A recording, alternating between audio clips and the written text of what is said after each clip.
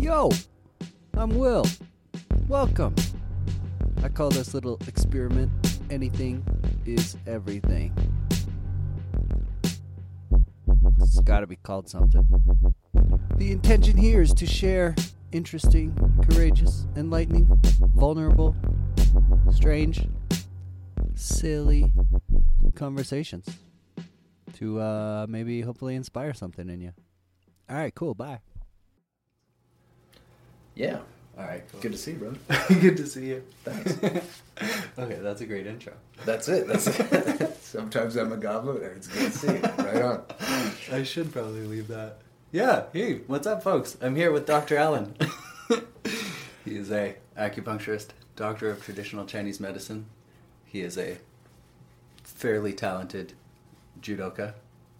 Jiu-jitsu. Jiu-jitsu. Yeah, lots of jiu-jitsu. Oh, yeah. okay. I thought you did judo. Nope. Jiu-jitsu. Oh. Brazilian jiu-jitsu. Okay. Yeah. And average archer. And an average archer, yeah. Yeah.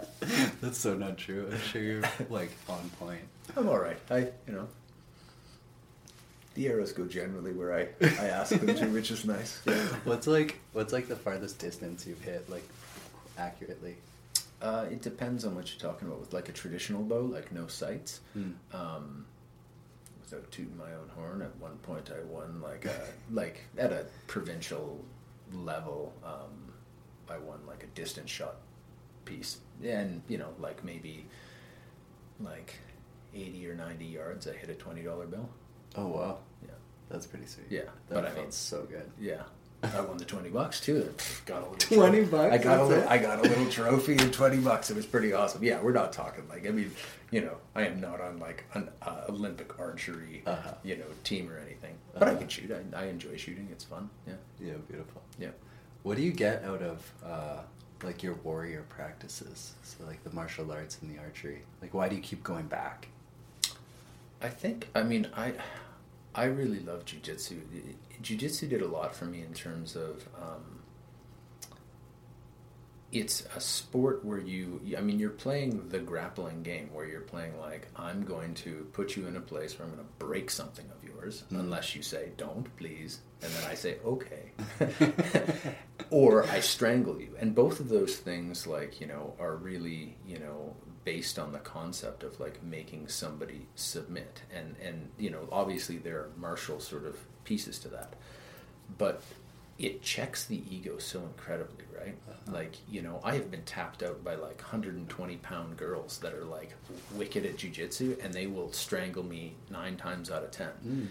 And that there's an ego piece to that, to like submitting to the will of another human being like, I am begging for mercy, right? I'm begging for my life here.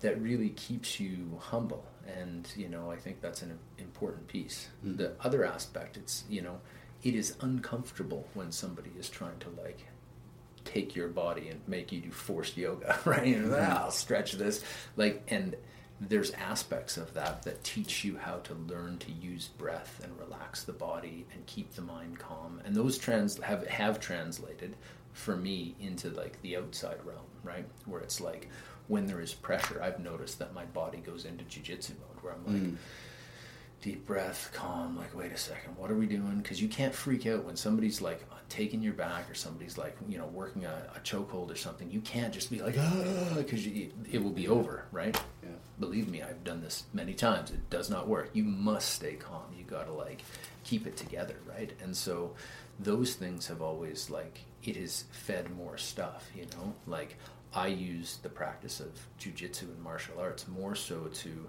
be in a place of like real peace and calm. It's nice.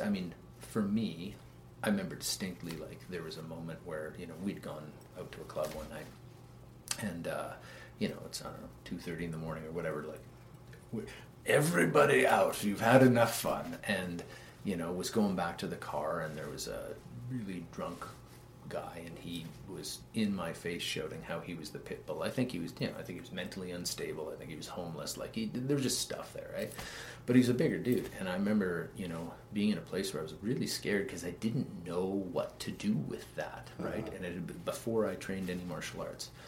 And I recognize now that like I'm not in the same place. Not that I'm like, cocksure and like, well, I can deal with anything, but I'm comfortable. Like that energy and that sort of like scenario doesn't make me fearful anymore. And that's a really beautiful thing, because, out of fear always comes like really terrible decisions, right?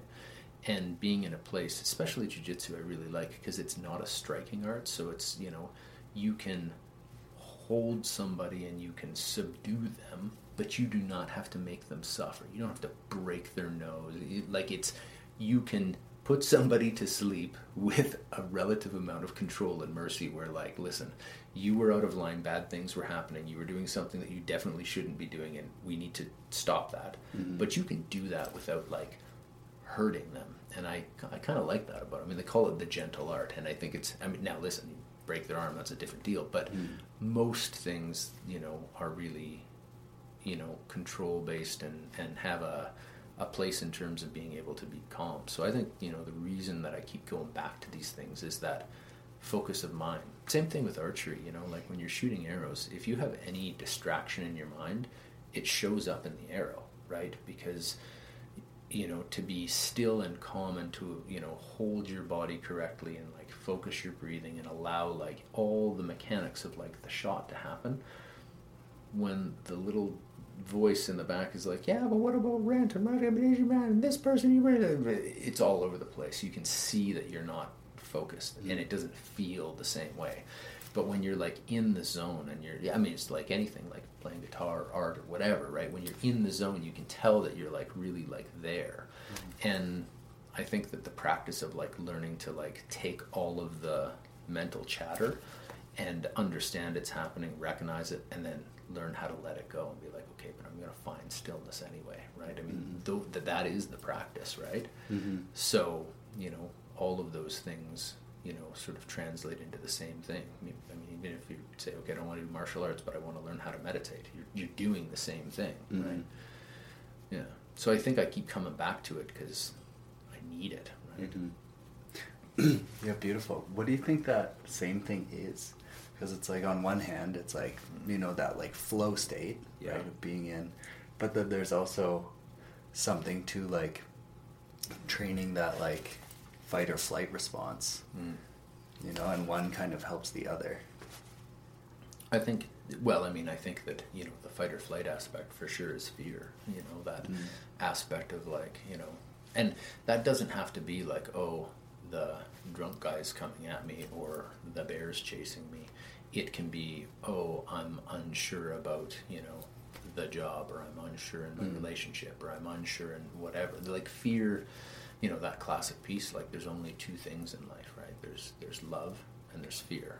And all of our emotions and all of our pieces stem out of that, right? So the mastering of the mind is really coming into a place of allowing fear to dissipate, to recognize that it doesn't have power, and to like put a place of love on that, right?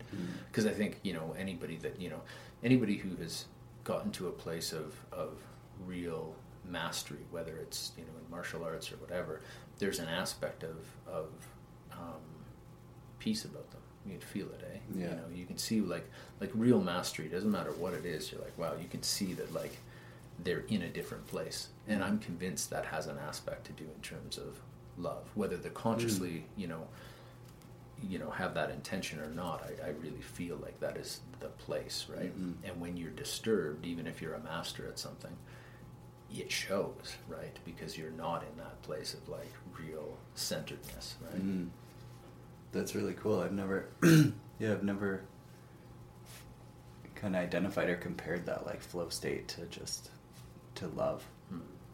That's really cool. Did you make that up? No, not at all. I've been studying A Course in Miracles for a while now as a student of Course in Miracles, and I really... Do you know Course in Miracles? No, I don't. Without getting into it too much, but the base concept is that, we all come from Source in terms of consciousness, and that as a result of that concept of separation, there's a lot of guilt and fear and like kind of the human condition, I think you'd look at like the religious concept of like original sin, right? Everybody's, you're bad coming out. He's like, and that's that same sort of like guilt and fear and all that sort of stuff. And the idea being that that doesn't really exist, but the place that we're at here in terms of like this place of consciousness that we find ourselves is an aspect in terms of like that separation. And the reason we all have like the fear, oh my God, am I going to get enough love? Am I loved? All the stuff, right, that we all sort of inherently go through.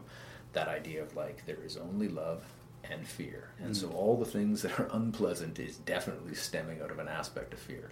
And generally, because you feel like you are going to lose something that you love and cherish, or you are not going to get something that you want as love and cherishing, right?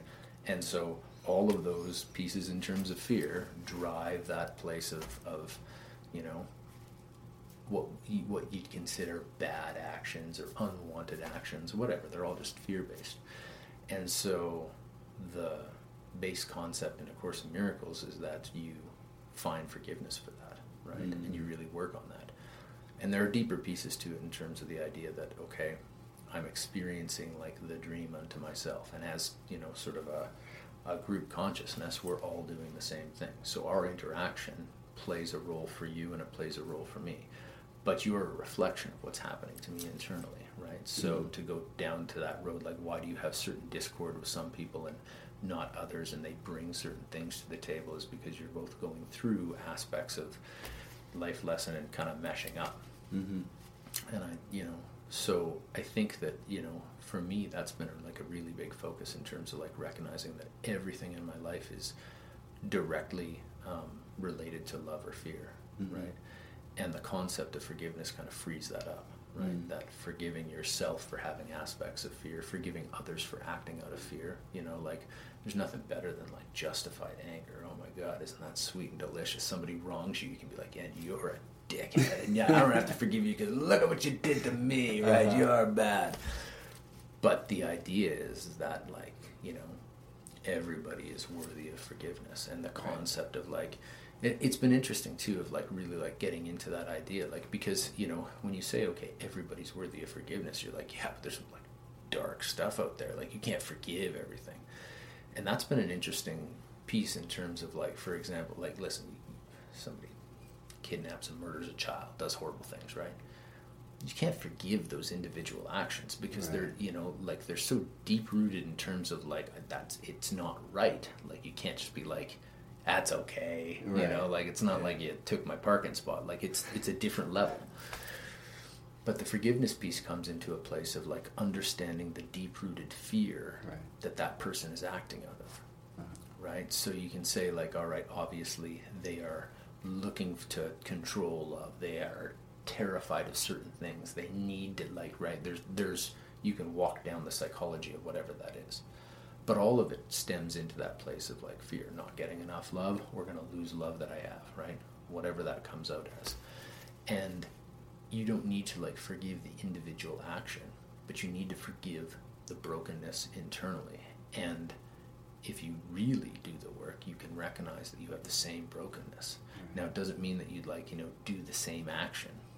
But again, you say like all of those pieces in terms of like, given the same scenarios and setups, right? All the same life experiences, all the same sort of like pressures. Could you go to that place and like, you know, nobody likes to say it. Nobody likes to be like, if given all the right circumstances, I probably could go to that place as well.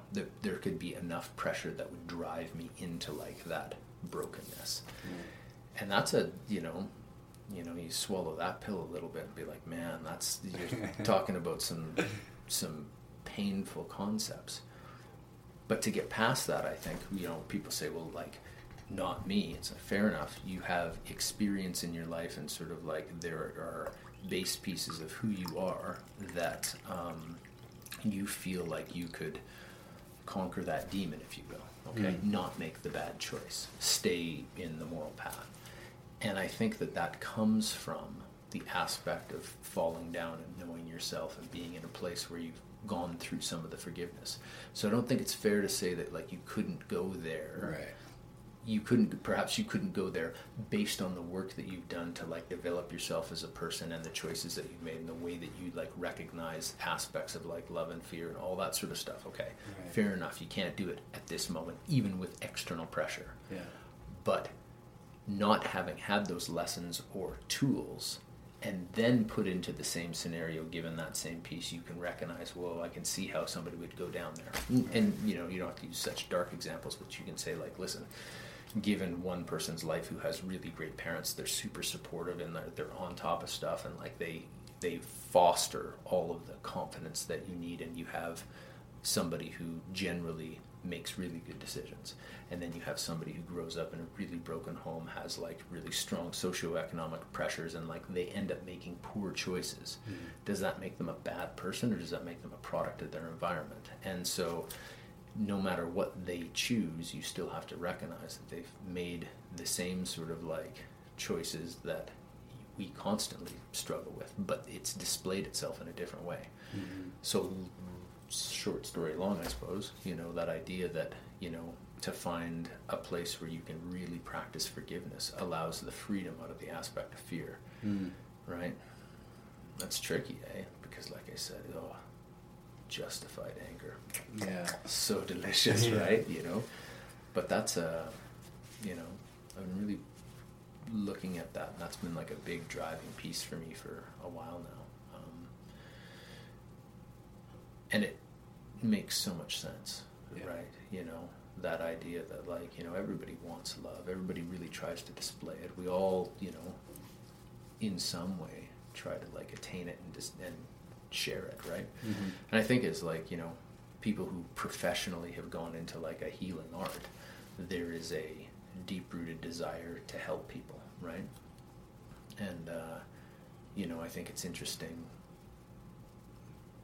recognizing like, you know, kind of people's journey, right? That's a big piece in terms of like practitioners, of like understanding that like sometimes you'll get people that come in and they aren't really ready to change. They want to change, but they're not ready to like let some stuff go, mm-hmm. or swallow some truths about themselves, or make the you know, commitment to do something different because they're scared. There's fear there, right?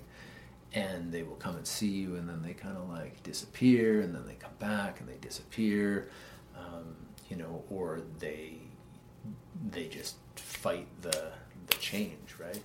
And to understand, like, listen, like that's a beautiful piece of the journey. And, you know, often I think the thing that changes that is to like just point it out and be like, wow, I see that you're struggling. Like, it's tough, isn't it? Like, and that's, you know, that piece. There's a piece in the Huangdi Neijing, the Yellow Emperor's canon, where it talks about, you know, you got Huangdi, the Yellow Emperor, and then you've got Chibo, who's like the super doctor, right? And he's asking him, hey, tell me about the planets, and Chibo rattles off all the answers, and tell me about the points, and Chibo rattles off all the answers. And at one point he says, like, you know, Yi Zhi, like, you know, or sorry, Huangdi asks, like, what makes a good physician? And Chibo says, you know, through self, have knowledge of others. So to be a good physician, and I think to be a good human being, to just be present, right, you have to understand who you are, and therefore and just what we're talking about, right? So if I can relate to, like, you know, the pain and the place that you're in, whatever it may be, and find that place of commonality, I can then like go, okay, I understand what you're going through, and hey, sometimes it's like, listen, I've gone through that too, and this is what really helped me, or just to have compassion for that and be like, I recognize where you're at, and just understand you're being supported, right? But that idea that you have to like kind of go to that place in yourself is really important, right? You know, I think that, you know, sometimes, I think we're all guilty of it, we try and find the problem in other people, but don't want to be like, I've got that too, right? You know, I find treating people more and more, I recognize, you know, I'll be talking with them like, man, this is for me. Like, like we're having the conversation for me. It's funny, I was talking with Rowan, my 10-year-old, the other day, and we were So we got Dinopoly for Christmas, eh? So like the dinosaur Monopoly, Sweet. which is awesome. Yeah, we played like a lot of Dinopoly. Like I got hours in, eh? Like he's at the point now where no matter where he's at and he rolls the dice, he knows where he's going to end up. Like doesn't even count. He's like, oh, it's this, you know, like knows all of the costs of all of the things. Knows what rent is if you put a bone on. Like he knows all the numbers. Like we would play. And so, like one of the rules in Monopoly is that okay, you got the. I mean, I think there's apartments and houses and then apartments. This one, it's got bones and then museums. Oh, nice. But there's a limited number of bones in the game, right? So when all of them have been bought and put on the board, you cannot buy another bone because it does not exist. The only way to get that bone back into play is if somebody takes those and then puts a museum on, and then you've got some more in play.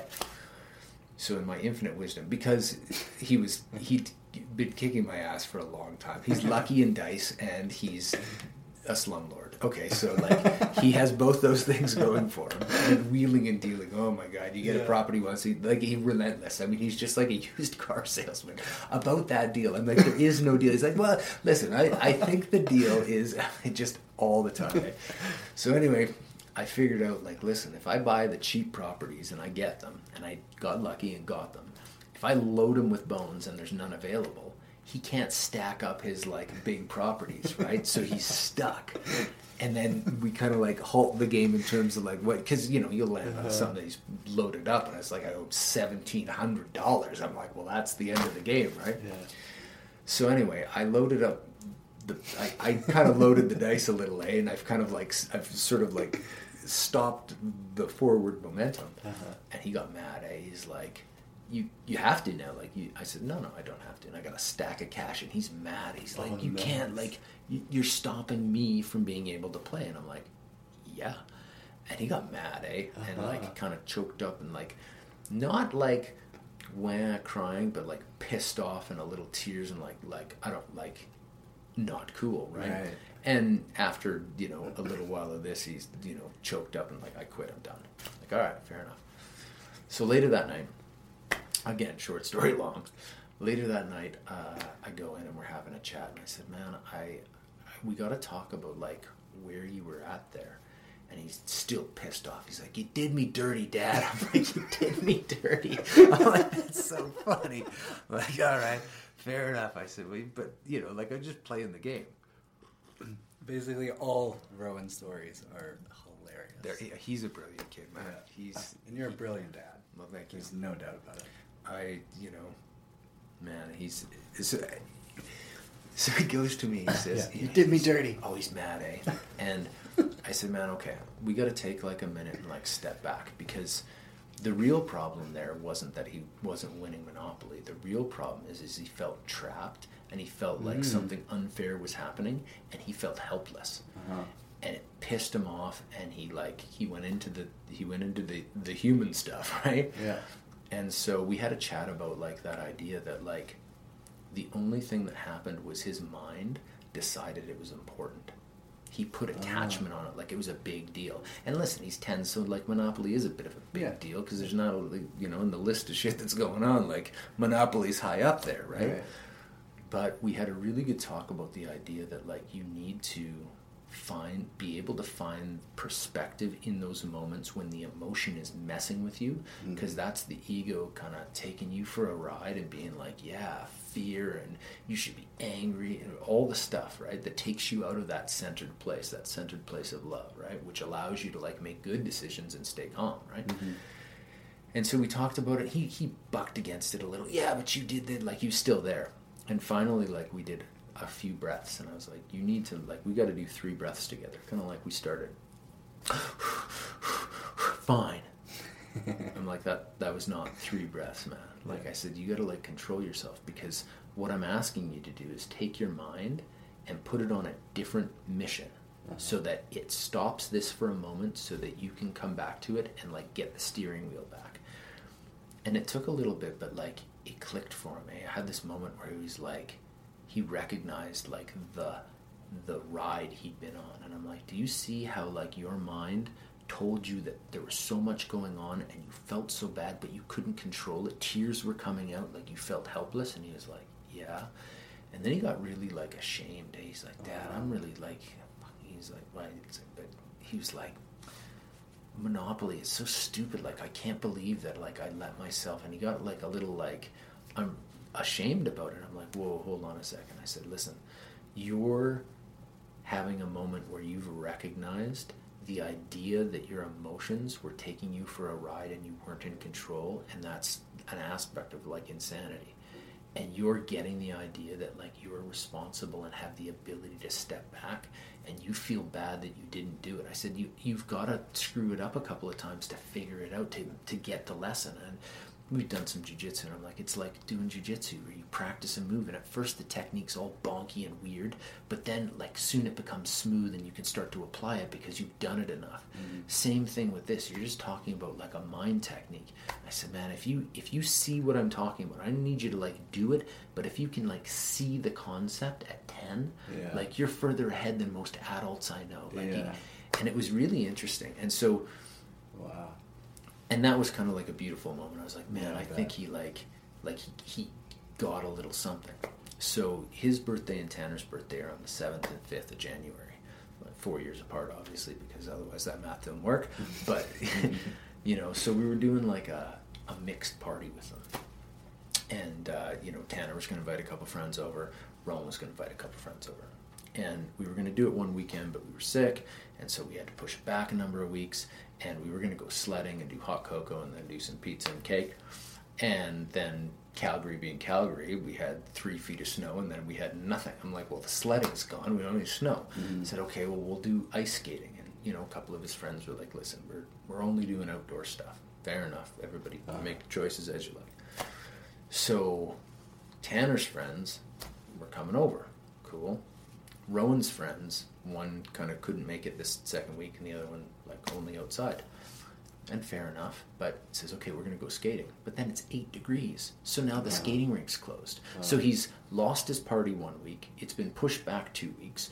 One of his 2 friends coming over couldn't make it. We were going to do a sleepover, but not going to happen. So he's had all this stuff like taken away from him. And then the skating rink's closed. And now he's like, what am I getting here, eh? And so this is like, you know, 5 or 6 days after we talked. And I said, okay, listen, we're going to grab a couple of pops, we'll grab some gummy bears, we'll take your buddy, we'll go up to Nose Hill, maybe look for some deer antlers, like we'll do something. Eh? Like I'm trying to give you something here. Everything I try to give you is falling apart. I said to him, I said, Ro, man, I'm really sorry about your party. Like I really recognize, like, man, we tried, and like I feel really bad and I'm sorry. I just want you to know, like, I get it, you're upset. And he stopped me and he goes, Dad, you're not God and you're not the government. So there's no way that you can fix this stuff. And he said, I don't want to talk about it too much. I'm sad, but like, understand, it's not your fault. And he said, I understand that you're going to give me the party at some point when we can make it happen. And he says, I'm okay with it. And I can, it's all right. I'm going to get pizza tonight and you and I will watch a movie or something. But I was like, dude, you like that's big. I don't know a lot of adults that in the moment of like, why is it all out? Like right then to be able to like time it out and be like, you know what? Okay. Yeah. And Dad, don't freak out and don't be the big weirdo. Just chill. Everything's fine. We're gonna. And I was really impressed by that. Like at 10, like that was a big shift. And I think some of the stuff we talked about like resonated, right? Yeah. But it's such a, you know, I mean, kids, patience, whatever. You always get those moments of like, man, I need that lesson, Like that's like, you know, that was, he demonstrated an aspect of the ability to like not be attached to what was happening, to be flexible. That like classic saying in Chinese, like you got to be like bamboo, right? You know, like a big windstorm comes and the oak tree doing this and then doesn't bend and breaks, right? Because it's so rigid. But the bamboo, like, bends over with the wind and then comes back and is like, hey, it's all good. And that like emotional flexibility in life is super important, right? But again, like you watch it happen with like somebody you love, like your kids, and you're like, man, that's a brilliant thing, right? It's really beautiful, you know? And I should probably catch up, you know? Yeah, those little reminders. And it's mind-blowing when it comes from a small kid too. Yeah, man, for sure. That's so wild. love that. So, you spoke about forgiveness, which is, I totally agree. It's like one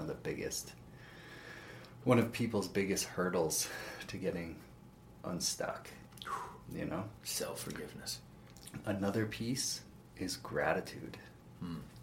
Yeah. And so where does that sit for you? Like, is it only an after thing, or is it, you know, learning how to feel gratitude even when your party gets canceled, but at least I can, you know, watch a movie with Dad or whatever? Yeah. I think there's two parts to it, eh? I think one is the idea of, like, being able to do the self-talk, to put yourself in a place to recognize there is always kind of silver lining, right? Mm-hmm. There's always something that you can be like, wow, there's some aspect in this for me, even in tough times, of like, I have an opportunity to, even if it's, you know, I have an opportunity to grow, right? I have an opportunity to take this and be like, all right, I obviously need to do some work. I need to do whatever. And I think that there's a second piece in terms of, like, faith. You know, I think that there's a big piece in terms of, I mean, I think every human being at some point has to ask themselves the question, like, you know, is this all just bananas and chaos and nothing matters and I'm not here for any purpose and, like, it just happens, which is an option for sure. Like, that is a, you know, a reasonable hypothesis. Or is there something bigger? Is there a purpose to my life? Is there some aspect of, like, the development of whatever I am that, like, you know, is being guided? Am I being looked after? Are there aspects in terms of, like, something that, like, connects all of us? I mean, the big question, like, is there purpose? And I think that if you go into that place where you kind of look at your life, and I mean, I can only speak from, like, my lens, you know what I mean? But in my life, there have been so many moments and times where I have been given incredible things, and the synchronicity of when it shows up and how it shows up and, like, all that stuff, especially in hindsight, I'm like, wow, like, if this didn't happen, then that couldn't have happened. And at the moment, it was terrible. It looked like a bad thing. But in hindsight, I recognized that I was being set up for something even better that I didn't understand. And I needed the heartbreak and the lesson and going through, like, the stuff to get me into a place where I could accept different things and be in a different spot, right? Whatever the case may be. And so, you know, in my lens and worldview, I really feel like there is some aspect of purpose. There is an aspect of, like, being looked after. There is an aspect of, like, you know, something bigger than just myself. And so to go back to that question in terms of gratitude, to have a place of faith puts you into a place, I think, that allows you to say, listen, I'm grateful for whatever's happening, even before I get the understanding of what it's for, because I have faith and I'm, like, really trusting that it's going to be okay. And that, I think, is that place where, like, if you can get there and really be in that spot, that allows you to, like, really demonstrate and be in the place of love where you're safe and not coming out of a place of fear. And that lets you, like, really, like, you know, make change, right? And I think, you know, being really grateful for all of those pieces, even the failures, even, like, when you're failing, to be grateful for the fact that, you know, well, the fact, I mean, if you feel like it is being used for you, that even your failures and poor judgments and all the stuff that you could consider, like, bad or wrong or whatever, those are still being taken and helping you develop and learn, and they're going to be used for good aspects of yourself and or other people, right? You know, I mean, there's the aspect of how many times have I sat down with patients and I've been like, man, I know where you're at. I have done the stupid thing too. I have done the failure part. I understand the pain you're in, because me too. And I can say, like, I'm not, you know, I wouldn't wish it on anybody, but I understand what you're going through, and I'm grateful that I can, like, share that with you, because at this point, I wasn't grateful then, but I'm grateful that, like, hey, from my experience, you go, man, okay, like, you've been there too, like, you've also made the mistake, or you've also, like, had the fear or whatever, right? And those are beautiful things.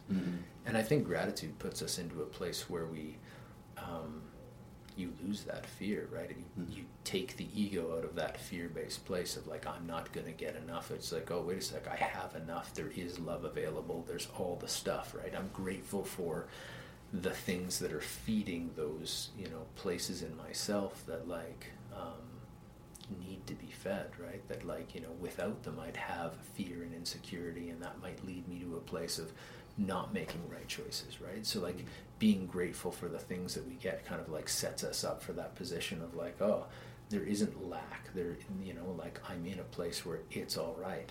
It can be tricky though, man.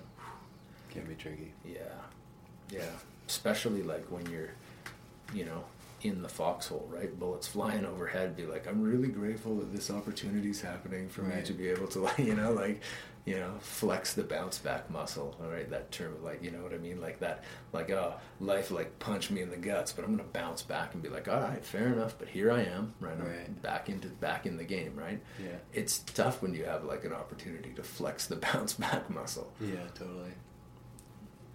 I think that, or what I see is people have a lot of difficulty with the idea that, oh, you just need to change your story, that kind of thought, which in one sense I fully believe in, because I see the stories that I've been telling myself and how they result in real life situations or whatever. But also when somebody is like in the foxhole, so deep in the shit, it's like, don't tell me to not change my story. Like, I can see what's happening here. So it's like, what is a do you have a strategy when somebody's in that space? I think it's not so much change the story, but like change the perspective, right? Like the story's the same. So for example, you could have one person, I think that, well, what's that classic, metaphor where the guy, has a son and big war breaks out, and like, they come and they, say that they're gonna, has a son falls off a horse or something and breaks his leg, and people say, oh, that's a terrible thing, how horrible, like your son's been hurt, he won't be able to help on the farm. The guy says, who knows? And then war breaks out and they're gonna conscript people, but the, guy's son can't go because his leg's broken. They say, oh, like, isn't that wonderful? And you say, who knows? I don't know. And on it goes. You can play that game forever. Yeah. But the idea is like the perspective on it, right? Is like, and again, I think it comes down to a little bit of like that piece of like gratitude and faith, right? Like, do you believe that like life is happening to you or for you? Right. I mean, that is like a really big piece. Like, yeah, it's huge. It is, and that is like kind of the ultimate perspective, because it doesn't matter what's happening. If your answer is life just happens to me, yeah, you're in the foxhole and you're like, well, shit, I can't change the story, like, there's no purpose, this is bad. Whereas life happens for you, there's a piece where even in the foxhole you're like, okay, I have faith that there's some aspect of this that's going to turn out right. And it's easy to say, where you say, okay, like, if you have like strong sort of like, if you want to call it like spiritual health, or you have strong sort of conviction that there's an aspect that's like taking care of you, that is a very easy thing to do because you've built up the thing in terms of faith. If you've never been able to do that, and you are like, downtrodden and like, I don't know why, it's a problem. However, they talk about that idea that like, pain is the touchstone of spiritual growth. Like, pain is the thing that motivates you. Like, if you're sitting on a beach living the life, drinking, margaritas, you're going to do a lot of work and change. Why? Everything's cushy, right? Like, I'm all good. You're in the foxhole and life sucks, right? Man, that's a place where you're willing to like make some changes. I'm willing to give some stuff up. I am willing to like, be available for some sort of change or openness that there could be something else. So I think, I'm going to talk about it with, addiction. You got to hit rock bottom. Why? Well, because you got to be in a place where you're willing to be like, and it's all broken and I don't know what to do, and like, please, right? Like, give up, right? And, I think that when you are talking with people that don't have the aspect in terms of like some aspect of faith to fall back on, whatever that is, or just belief that they're going to be all right, there's some sort of purpose, it becomes the opportunity to say, well, what do you think's happening here? Is it all like just happening to you? Is that the deal? I mean, and it's strange, but I think that ultimate question is the thing that's sort of like, you know, we all go through it, eh? Like, everybody has to answer. Whether your answer is like, la, la, la, la, too scared to talk about it, I don't want to, like, you know, or your answer is no or yes or whatever, you at some point will have to, like, look at this. And it is interesting that in the times of real discomfort and pain, most people become willing and open to the idea that there could be something bigger than themselves, and there could be a possibility that, like, there is something that, like, is out there to help. You know, I mean, what's that classic saying? Like, there's no atheists in foxholes. Everybody's like, please don't let me die, right? Everybody, like, talk to whoever you think might be available, right? Yeah, exactly. And so, you know, I think when people are in that, like, really tough space, it's a beautiful opportunity to be like, okay, well, what do you think's happening? And if the answer is like it all just happens for random and for nothing, you know, it's hard for me to accept that answer because I don't have that viewpoint. You know what I mean? But then I generally challenge people. I'm like, there's never been anything that's happened that seems like strangely coincidental that has worked out in your favor. I have a hard time believing that. Right. I have a hard time believing that, like, there's never been a moment where, you know, something has happened that seems to be, you know, that weird coincidence, but it's been really important. I don't even understand that concept, because I don't know if I've ever met anybody that is not the truth for. So it's, you know, I mean, I think that's the opportunity to help them in terms of being like, you have to decide, like, where you sit in the universe and what is it all about. It's tough to let people be in pain. It's tough to let people, like, be there, but it's also really beautiful to be able to, like, challenge them with that, because I don't know if I've ever given anybody an answer, but I've definitely, like, asked a lot of questions and had people, like, go, oh my God, like, this is the thing, right? Right. Yeah, beautiful. That's what I'm finding more and more, is that, like, I don't have any interest in, like, in giving people answers. You know, yeah. If somebody comes what in, do I know? You know, it's, yeah, for real. But I'm finding that, like, when people are struggling or whatever, then I'll just ask them a crazy amount of questions, you know, and it almost always ends up being a case of, like, oh, something is ending and something else is coming. And it's, like, struggling to, like, hold on to, like, what was, or, like, the fear of not knowing what's coming. You know? And, acceptance, like, that change is going to be okay. Right. Yeah. Because it's, for some reason, it's hard for us to wrap our heads around the fact that, like, the only thing that is certain is change. You know? And nothing is permanent. Nope. We're all gonna die. Yeah, that's the big one, isn't it? It's like, listen, you know, like, and that's been, you know, I mean, who doesn't go through the fear of death thing? We all go through, like, you know, there's probably a moment you remember where you're like, you had the realization, like, I'm gonna fucking die? Like, everybody I know is gonna die? No, make it, time out, stop everything, stop it all, no, it cannot happen, right? Some people spend their life, like, fighting that, right? The acceptance of that's, like, such a big freedom, right? Be like, the moment you accept you're gonna die is the moment that you're allowed to live. You finally get to be alive, because you recognize that there's nothing you can do about the end part. The only thing you can do is be completely present in the moment, because you don't know when it's going to be. I mean, that is like right? Yeah. I had this conversation with a patient. We were talking about this and having, like, and I was like, you cannot, you know, like, I don't know. I said, I don't know. I may walk downstairs and, like, get hit by a bus. You know what I mean? Like, that might, I don't know. So I got to be, like, really present, and I have to be alive. And it's that shedding of fear.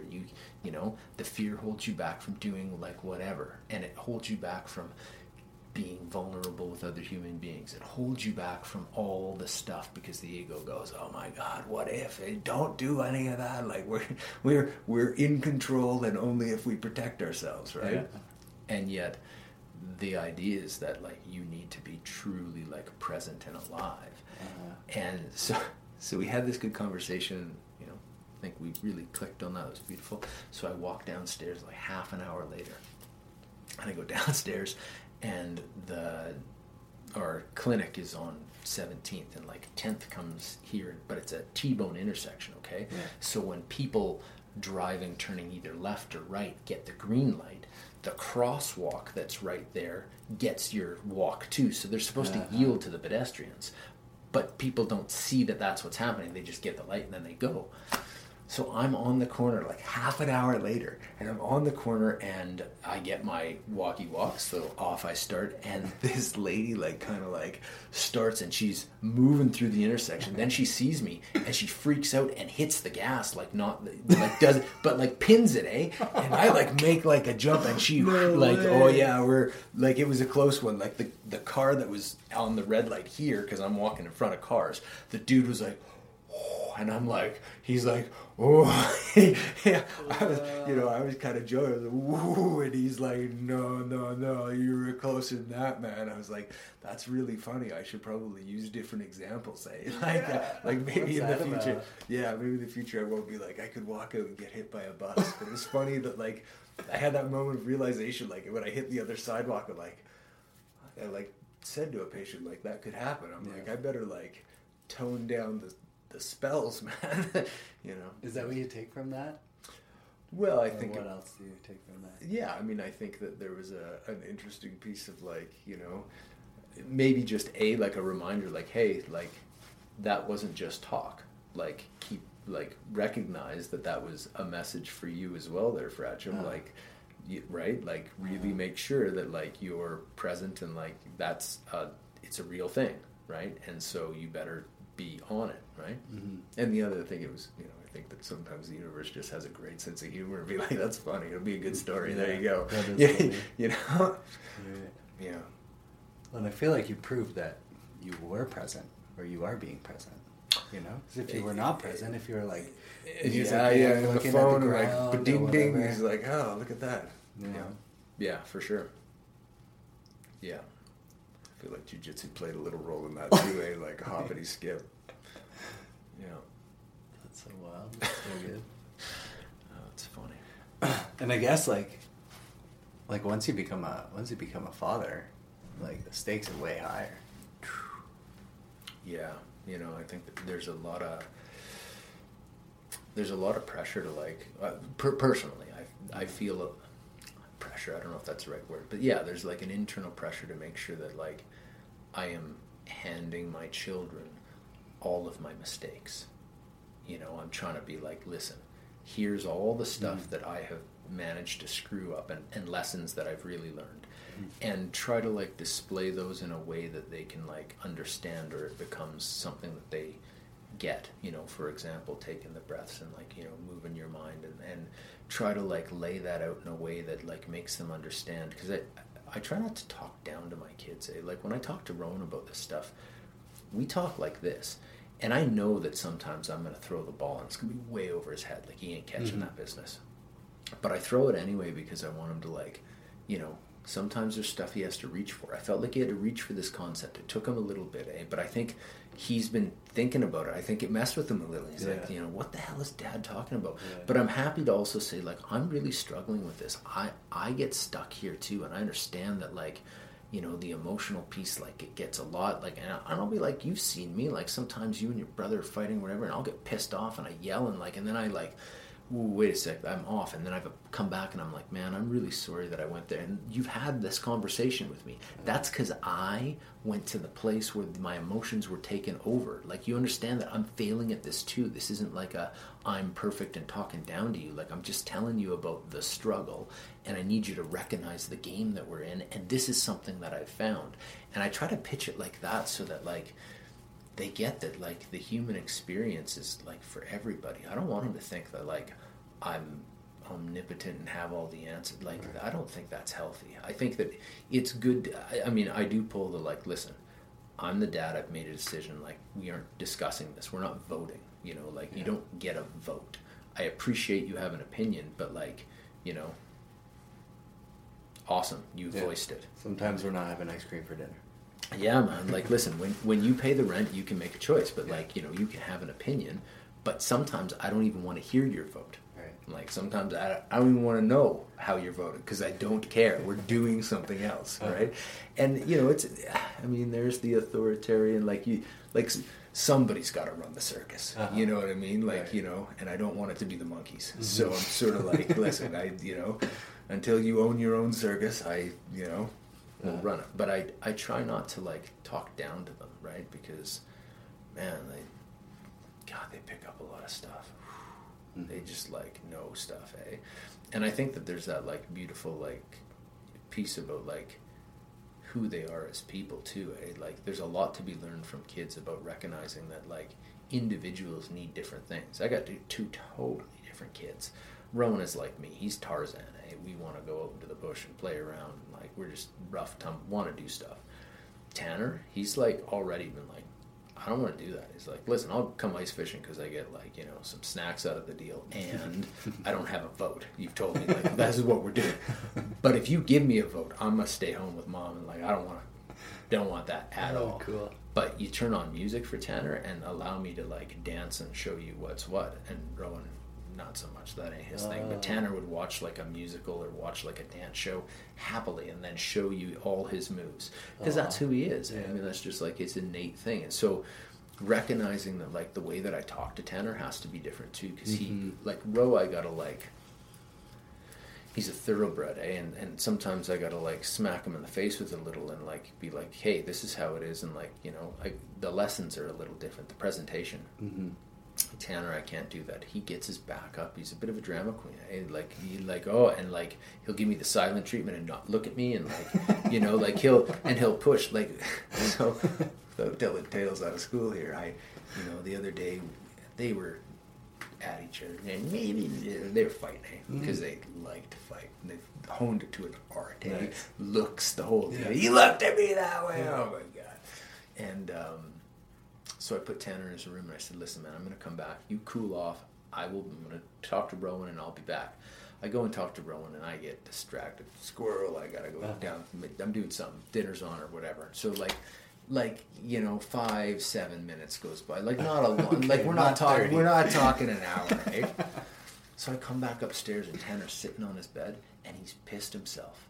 And as soon as I walk in, he's like, well, you told me I had to stay here. I'm like, you sat there and pissed your pants out of spite to load up the argument because you wanted me to, like, feel guilty and, like, you had a thing. Nice. I'm like, wow. Rowan would never do that. Rowan 100% would not do that. He would go and be like, I had to take a leak, and he'd just be mad at me. I had to take a leak, whatever. You can't stop me. Yeah. Tanner, he's like, I'm going to use your words as a weapon. I'm going to piss myself, and it's your fault. Wow. And like, I'm like, dude, that's, like, spiteful and, like, different, like, just different mindset, right? So like, I got evil genius. A little bit, eh? Yeah. That's awesome. Or a crazy girlfriend. Like, you know, like, I just... There's a thing there. I'm probably gonna get wicked comments for that one. But I recognize I gotta approach it differently. He needs a different, like, way of, like, looking at the thing, you know?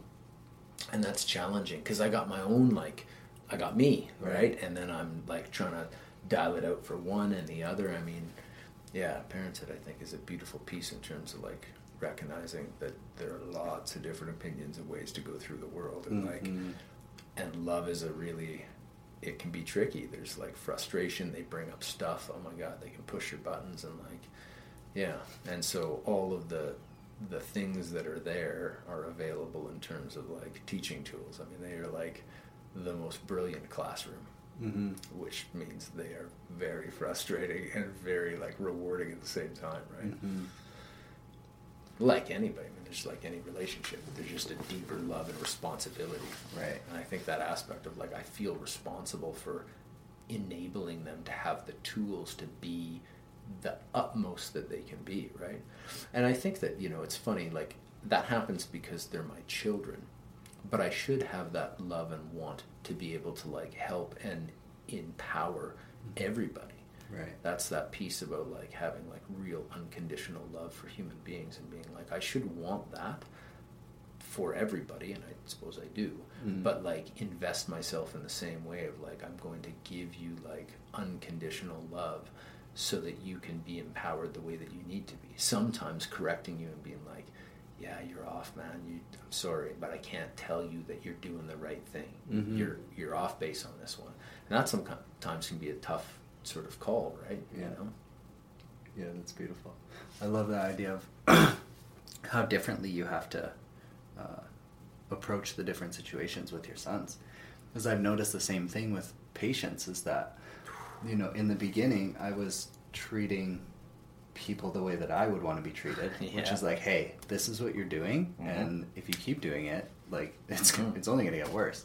But I realized you can't actually talk to everybody the same way. You got to put a different hat on.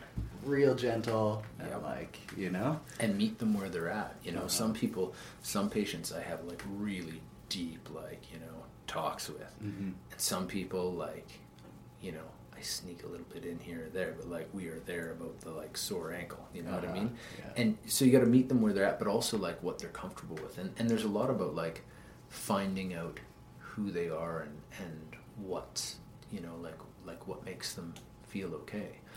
And I remember we were treating at the drop-in center I was supervising, and there was a young guy there. I really liked him, and he grew up rough. I mean, he's in the drop-in center, right? Like, some things have happened in life that, like, you know, you're in the drop-in center, right? So there's some stuff, and he was in there. We were doing acupuncture, and he'd been stabbed in the neck a couple of times, like maybe a year before.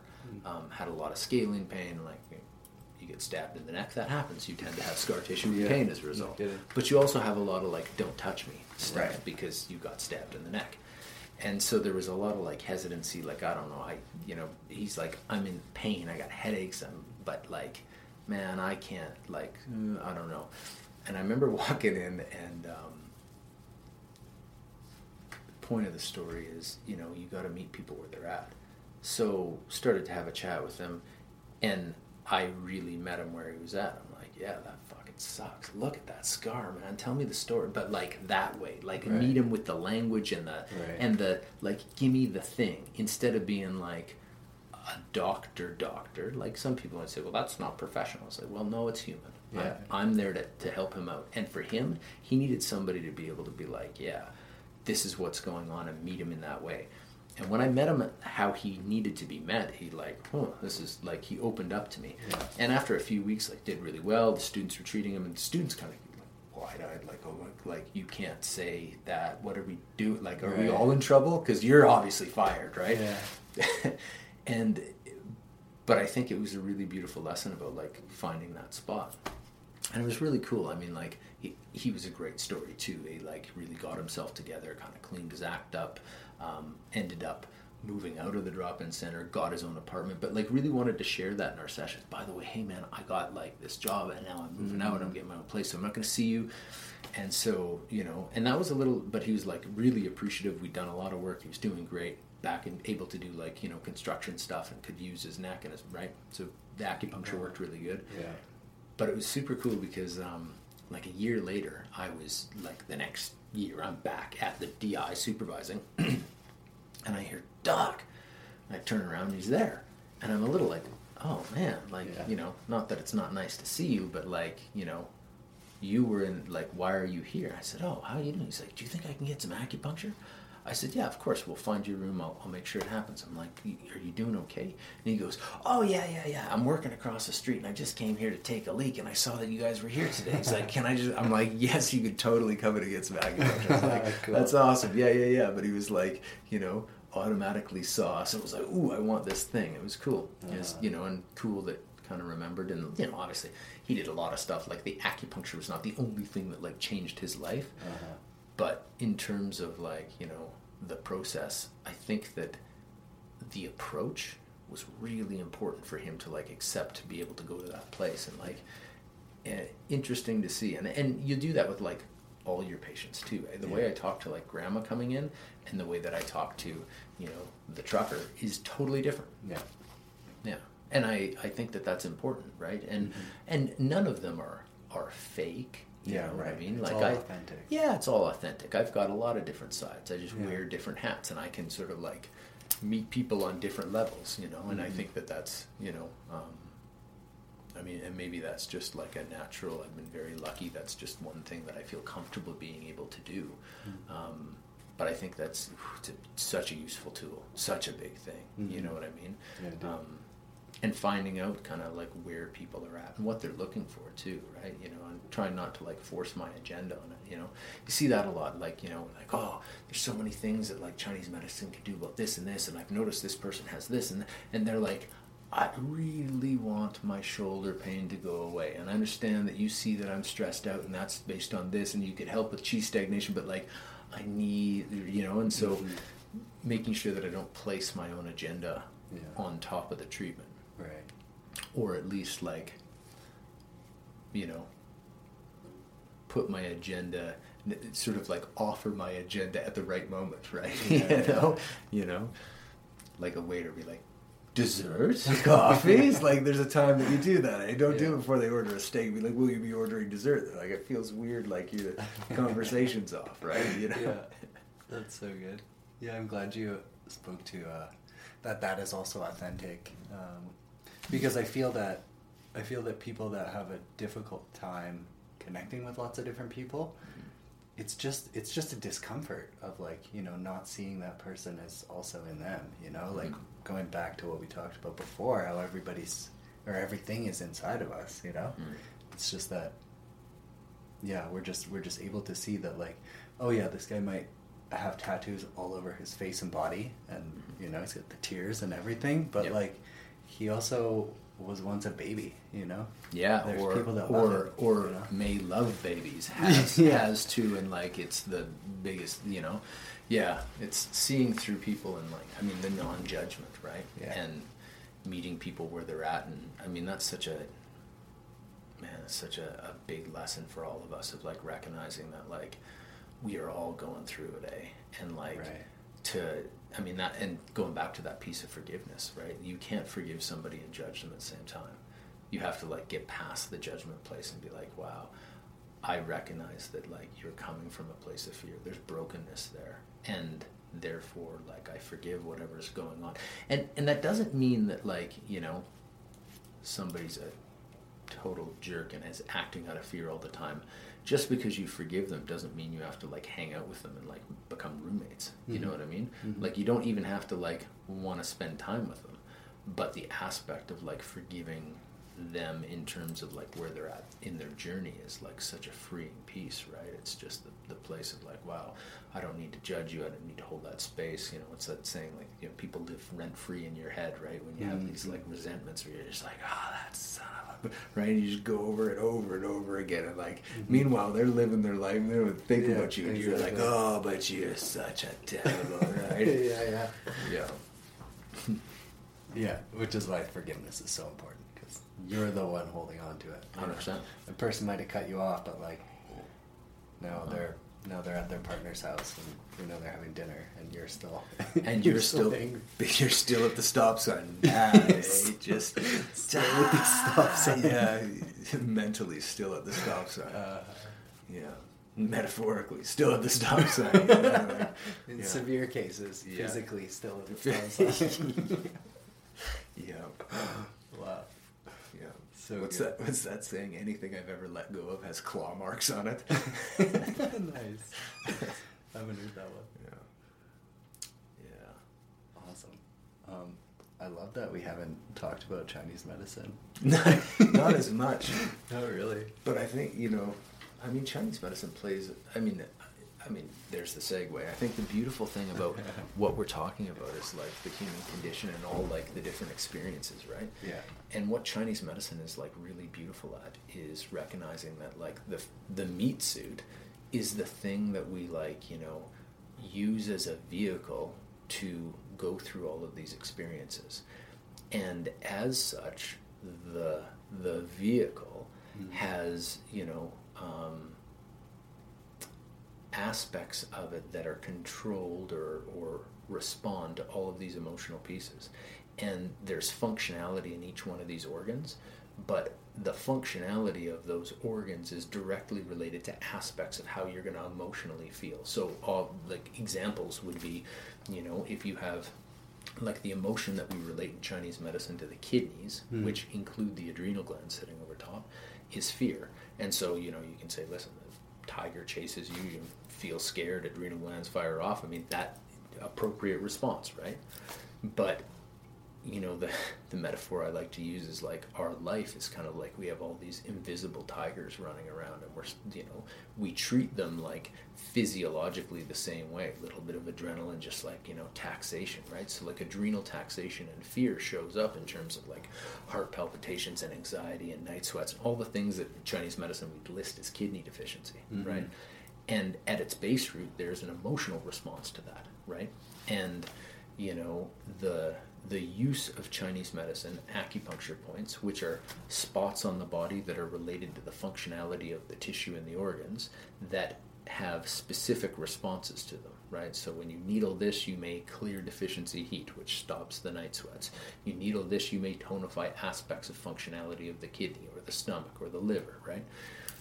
But the piece that we're talking about is like, okay, that's all well and good, but nobody ever goes, I am in perfect health, and never has like I'm asking like the questions about the bigger questions about why am I here? Like, even if you run a Ferrari, the vehicle is brilliant, awesome, right? But where are you driving to? What are we doing tonight? Like the vehicle is not the whole thing. And a lot of people get caught up on that idea that like, just having a good vehicle is like everything. But Chinese medicine really recognizes that like the vehicle and the emotional component are deeply entranced, right? But the cool thing about it is it doesn't have like a doctrine of like you gotta believe this or that. Like you can needle a horse and they're gonna have a response, but the horse's belief system doesn't entail the idea that like Chinese medicine's gonna do a thing, right? But you can also recognize that like there are ways that you can needle the body that help with emotional issues, because the tissue and the mind and the tissue are intimately connected, right? And that the example we always use is like think about the first time you fell in love, right? You're all Twitter pated and I feel great and don't need to eat as much and don't need sleep and everything's wonderful, and then when that inevitably fell apart and went pear-shaped, right? It's like, I feel depressed and awful, and like you go through all the stuff, right?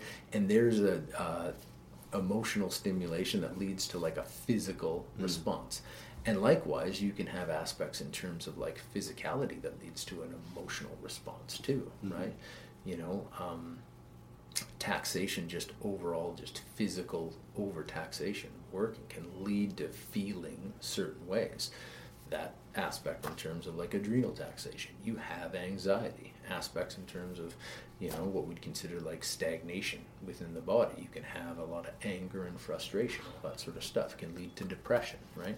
And so Chinese medicine's beautiful because it bridges that gap and says, listen, there are emotional things that you can use the physical body to work with, and likewise there are places where you can work with the physical body that lead to emotional changes, and you can do stuff on like an emotional level or a more mind-based level that changes the physical body. This is where aspects of like breath work, qigong, tai chi, all of these things that are dealing with physical movement but ultimately have the goal of calming the mind and putting you in a place of peace, right? It's a beautiful form of medicine. It's awesome. You can use it in so many different ways. And depending upon like how you set the stage, I mean, and like intention, like we talked about, that idea that like the mind and the body are connected. So when I'm treating a patient, depending upon where they're at, we may set some intentions. We may talk about like, hey, this is what we're doing. This is why I'm needling this. Sometimes it's like, okay, this is the emotion that I want you to think about, right? But all of that, is, their journey. I mean, it's beautiful that way. And I love that Chinese medicine comes out of a place of like observation of like the human condition and nature. It doesn't come out of a place of like, hey, we've decided this is how it works and we try and stuff this, the world into the concept. It's just based on observation. And you were talking about like literally thousands of years and billions of treatments. Right. You know, like those numbers, those are real numbers. Those aren't like, you know, exaggeratory sort of like, whoa, that's a big number. Like billions of treatments. And, you know, it's a very powerful form of medicine, you know. I'm not one of those people that says it like cures everything. You can treat anything in Chinese medicine because it's the physical body. Does it cure it? No, but I mean, nothing cures everything. It doesn't work like that. I think Western medicine's super duper smart. Western medicine's brilliant. It really is. Do I think it's like the be all and end all and has the whole picture? No, I don't. And I think that's where like that, you know, you put them together, you know, like my spleen ruptures, take me to a surgeon, right? Yeah. You know, and not to a herbalist, right? You know, and I mean, I suppose that's the other dynamic. One's acupuncture and one's herbs, right? Herbs, I think, are beautiful. I mean, they're just like super potent food, right? I mean, the idea that like food isn't medicine is craziness, right? The idea that like, you know, listen, it's you are putting it into your body and your body's taking it in. Obviously, it's going to have an effect. And, you know, we have found that there are certain things that grow, plants and herbs, that are just way more potent and taken in the right way do wonders. Chinese herbal medicine is beautiful because it's like it's got that aspect of like I mean, I find Western herbology for sure has like mixtures and things, but it's often like this will do this and this will do this and you take a little of this. But Chinese medicine is like a recipe. It's like, listen, you want this as a result, and these herbs do this, and these herbs do this, and there's like kind of, they call them the classic herbal formulas, right? And they're sort of like I always equate them to as like the beautiful, like, you know, classic recipes. Like, okay, this is a chocolate chip cookie recipe, and there's certain things that you can like mess with in that. You could add M&Ms if you want instead of chocolate chips. You could throw in some walnuts, totally acceptable. You could throw in like, you know, raisins, whatever. But you can't like remove the baking powder. That's not one you can play with, right? And that's where the classics are beautiful, because they're like, listen, we figured out that like this one you can't take out and have the same thing. Now you could add this, that's okay, and you could add these, that's okay, right? But that's the beauty of it, is they've really like been put together and tested over time, and they have like I mean, there's such a beautiful like synergy about them. And people that really know herbs, I'm not one of those people, but people that like really know herbs and can like mess with the formulas to like really dial it in, it's incredible. It's like brilliant to watch. But that's like a brilliant chef, right? Where you're like, man, I have been in a kitchen and I've had all those ingredients that you've had. But what I came up with and what you came up with were not the same thing. There was technique, there was like ratio, there was like when you put something in. Herbs are like that too. Hey, like this herb you have to like, you know, fry with licorice. This herb you add in afterwards. This herb you've got to boil for an extra 20 minutes. All the stuff that like layers it up. It's pretty genius, you know. And we're in such a beautiful time where it's like when I first started practicing, not to like totally date myself, but when I first started practicing, there was very little available like in English. There was very little available in terms of like products, you know, that you could like reliably be like, oh, like we should take this. There was stuff from China, but it was always like, man, I don't know, this is like $1.50 a bottle. There's a lot of filler in it, and there've been classic like, oh, you know, companies have thrown in like a Western drug to get the effect they want. I mean, it's just some dodgy stuff. And so, you know, now we're in this place where there's like really solid companies that have really beautiful, effective products, and they're available, and like it's such a good time for Chinese medicine. It's a great time to learn Chinese medicine too. There's tons of like literature and books and stuff that's written in English, and like it wasn't like that, you know, kind of, I don't want to say it, but it wasn't like that 20 years ago when I started, you know. And it's pretty cool the way that like, you know, the medicine has come in. Acupuncture's great too, because you can see how it's like, you know, it's effective and you know it works well because like every modality has picked it up. You know, chiros are doing acupuncture, physios are doing acupuncture, like, you know, everybody's like, oh, that's a great, it's awesome, right? Because it's like, it's really, you know, stood the test of time, right? And it's like, and it's delivered. You know, like it's effective too. It's not that people just like want to do it a lot and it doesn't like kill you. It's like it actually works, right? Yeah, it's so beautiful. And it is such a, I think what's complicated about it is just wrapping your head around a whole different system of looking at the world, you know, because then once I've started to do that, and I actually didn't have too bad a time doing that because of my background, and you know, I got interested in Chinese medicine quite a while ago. Mm-hmm. But now that I'm actually formally learning it, I'm seeing that it's actually not that complicated. Like, there's just a bunch of, not even a bunch, there's like these moving pieces, and they interchangeably relate to what's happening, you know, and then there's always going to be like exceptions, and like that's where the, you know, you can, what you're talking about, the formulas, you can take this one out but not this one out. But I'm super interested in the herbs, actually. Yeah, herbs are brilliant. I don't know why. It just seems so cool. Oh, there's just so much to them, right? And there's like, you know, they do a ton. Yeah, absolutely. But to speak on your piece in terms of like worldview, I see it so much with students, and happened to me for sure. I remember like at the end of like my first term, I was a little uncomfortable because it does mess with your worldview. It makes certain things that you thought were, you know, truth, it challenges those like well. And, you know, other pieces about like, you know, recognizing people's personalities or body types or like ways that they're going to kind of walk through the world. Like everybody's got like a different sort of piece, and the body type you have affects your lens, it affects your personality, it affects a lot of things. And so, you know, to recognize like what, you know, in Chinese medicine, like what elements you're related to and all that sort of stuff really made me like see people in a different light. It made me recognize like, oh, that's why I'm never going to win this argument with so-and-so, because like they ain't bending, right? And that's why so-and-so is always going to a place of like crying or like anxiety, and this person's always going to anger, and like and you see it in yourself too. But I remember it messing with me a little bit, be like, man, like the world is a little different than I thought, and that, you know, I think the, you know, just change is uncomfortable, but, and it didn't last long.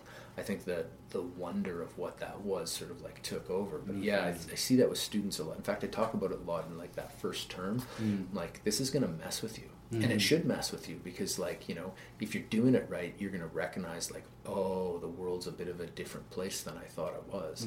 And not in a like weird like religious doctrine must believe this kind of way, just like observationally, like, oh, that makes sense. Look at this, look at that. Like, oh, the pieces kind of fit together. It's brilliant that way. It has like such a profound effect on how you view things, right? Which I think that could actually be like something to make it even more digestible by just like the public, because a lot of people think it's just all this like woo-woo stuff, and they lump it in with spirituality, but it's like, it's actually science, and like everybody trusts science so much, so it's like, see that there's been thousands of years of observation.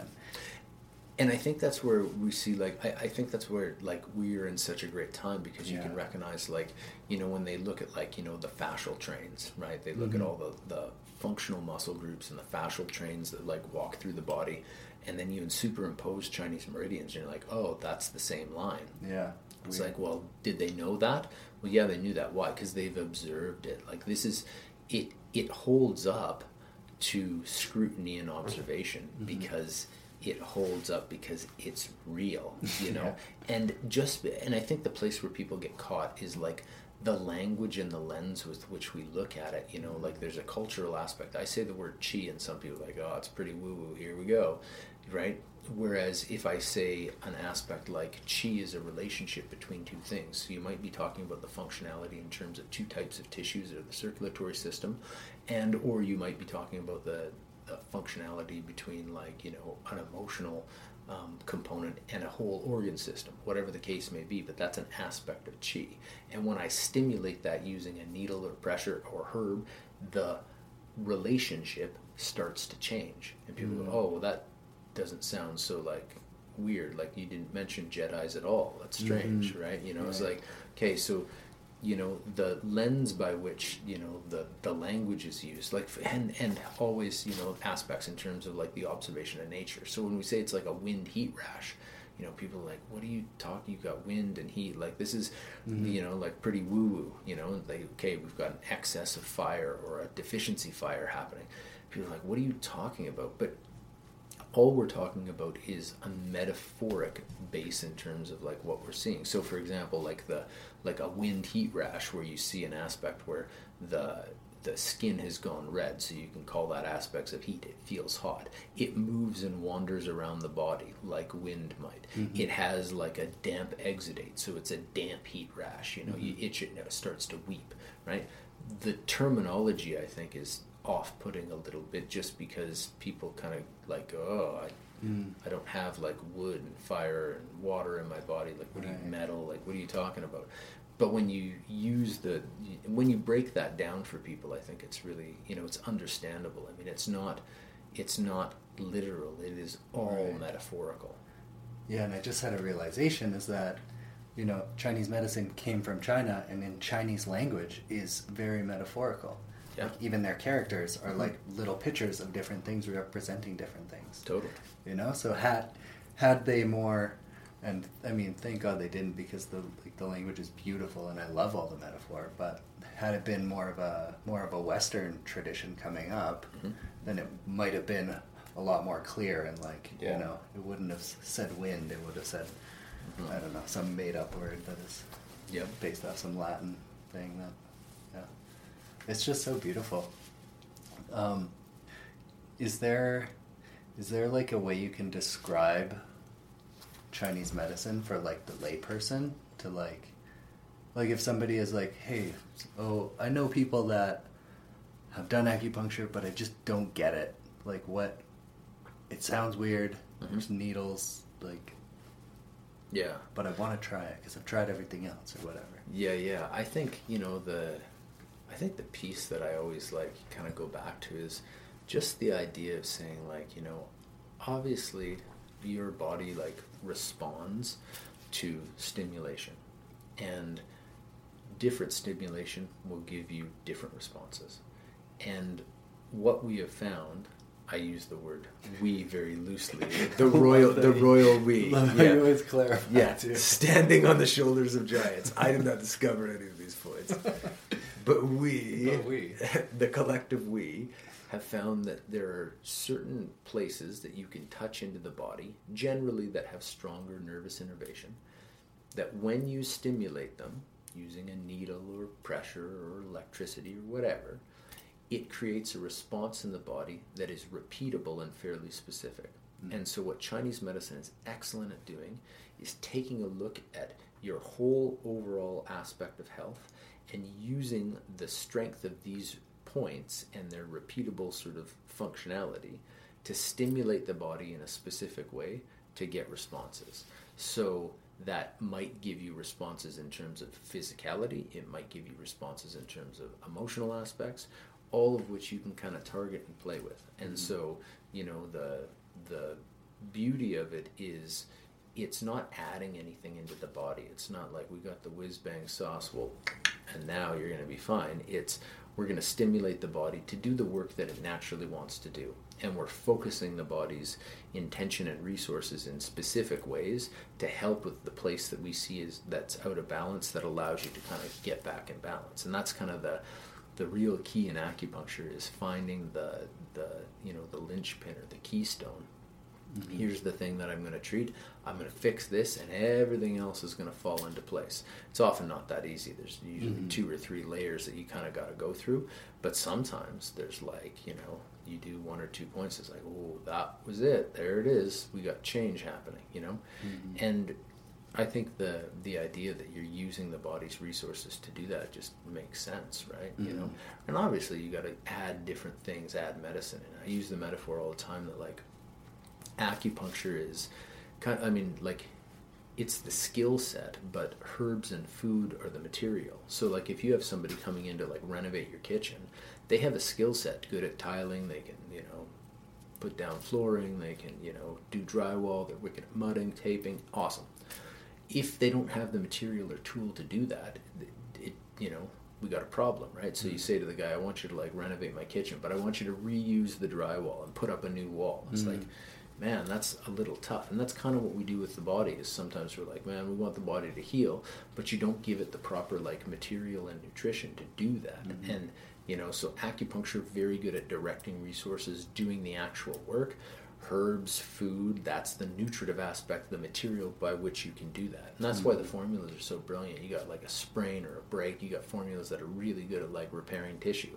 But that's why you wouldn't give that formula if somebody had like, you know, an exterior pathogen, where it would be better if it was diaphoretic and they could start to sweat it out a little bit, right? Mm-hmm. Like that's why these two formulas are different, and why you need somebody that knows what they're talking about and knows your condition to be giving you this stuff, because, you know, not all things are created equally, right? And used at different times, you know.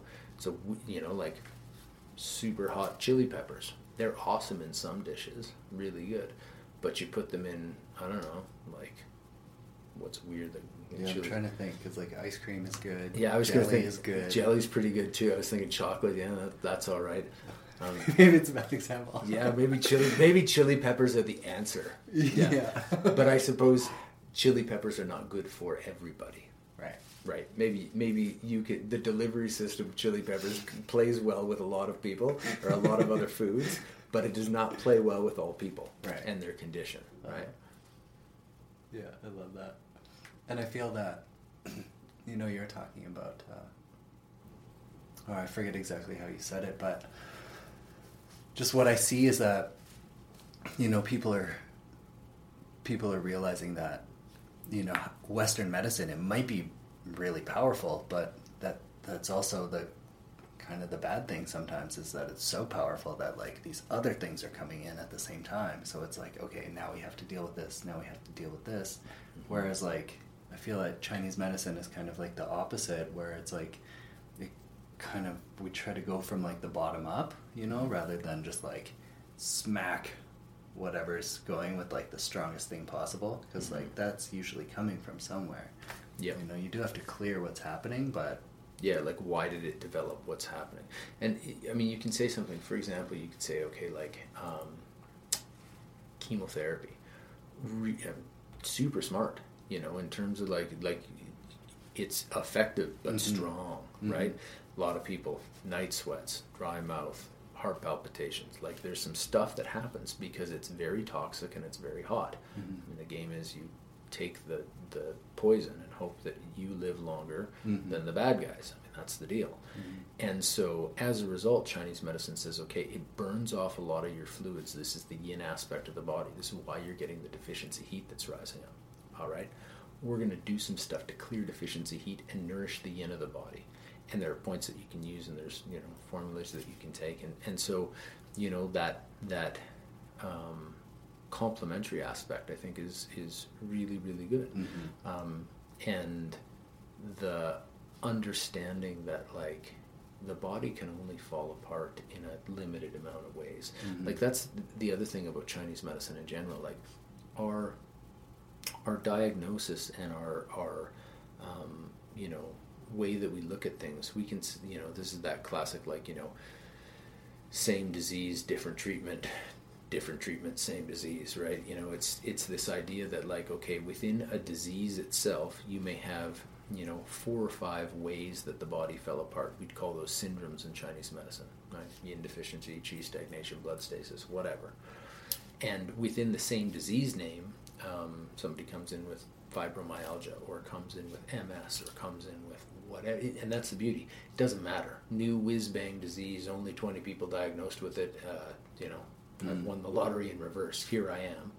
I don't need to know that disease. What I need to know is what's happening in the body based on the signs and symptoms that I see. That gives me the syndrome that is presenting itself. And so I can treat that. Whereas in Western medicine, you say, if you have this disease, this is what we are doing for you.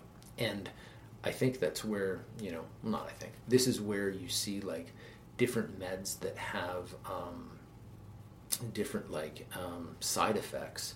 Doesn't happen for everybody, but that's why the side effects are so weirdly varied. You know, may cause diarrhea or constipation or fever, or rashes, or loss of consciousness, or hair loss, or all the like, just a big list that seems very unrelated. And the reason being is that they are unrelated in the sense that if you look at like within the disease, let's say there's like 4 or 5 syndromes. One person is yin deficient, real dry. Other person has blood stagnation. Other person has excess heat, all causing the disease, and their signs and symptoms always show up a little bit different too, right? Not everybody that walks in with fibro presents exactly the same. Not everybody that walks in with, whatever disease, pick one, presents exactly the same. They're all varied, right? And so Chinese medicine says, listen, based on the syndrome, I'm going to treat it differently because the syndrome is really important. That's what's going on in the body. Right. Western medicine goes, you got this disease, we found this drug that tends to, on the most part, treat it. And it probably will. Right. But that's why the side effects are so weird, because you got 4 different syndromes, and now when they take the drug, you got the person that's really dry, and this drug tends to nourish. Okay, so you don't get any symptoms. But it tends to moisten, and now you've got somebody who's got like a lot of damp in the body, but now they got these weird, like lots of diarrhea, they've got like edema. It's like, well, why in the same diseases? Because the syndrome's different. And that's where like the drug stuff's a little bit, kind of, and will happen with herbal formulas too. You take the wrong herbal formula for the wrong syndrome, bad things happen. You're really like excessively yang, and you take like a big yang tonifier, it's going to cook you, and you're going to feel like garbage, right? Whereas somebody in the same boat that has the same disease was really, really yang deficient. You take that formula, boom, they feel better, right? Yeah. And so this is that sort of like piece in terms of like meds, right, and Western medicine, where I just don't think they quite go to that same like syndrome piece, right? And that is where I think you see the complementary aspect of Chinese medicine being so effective, because you can say, oh, listen, you're experiencing this because this is your syndrome, and we know that these points are really good to help with that, and that will kind of like correct things. We've got lots of patients that are on very different meds, and Chinese medicine and acupuncture works well to help moderate those. It's never going to fix it. But the med isn't going to fix it either. Very few meds do you take and then you're like, and now things are better. With the exception of like antibiotics that like stop like a bacterial infection, right?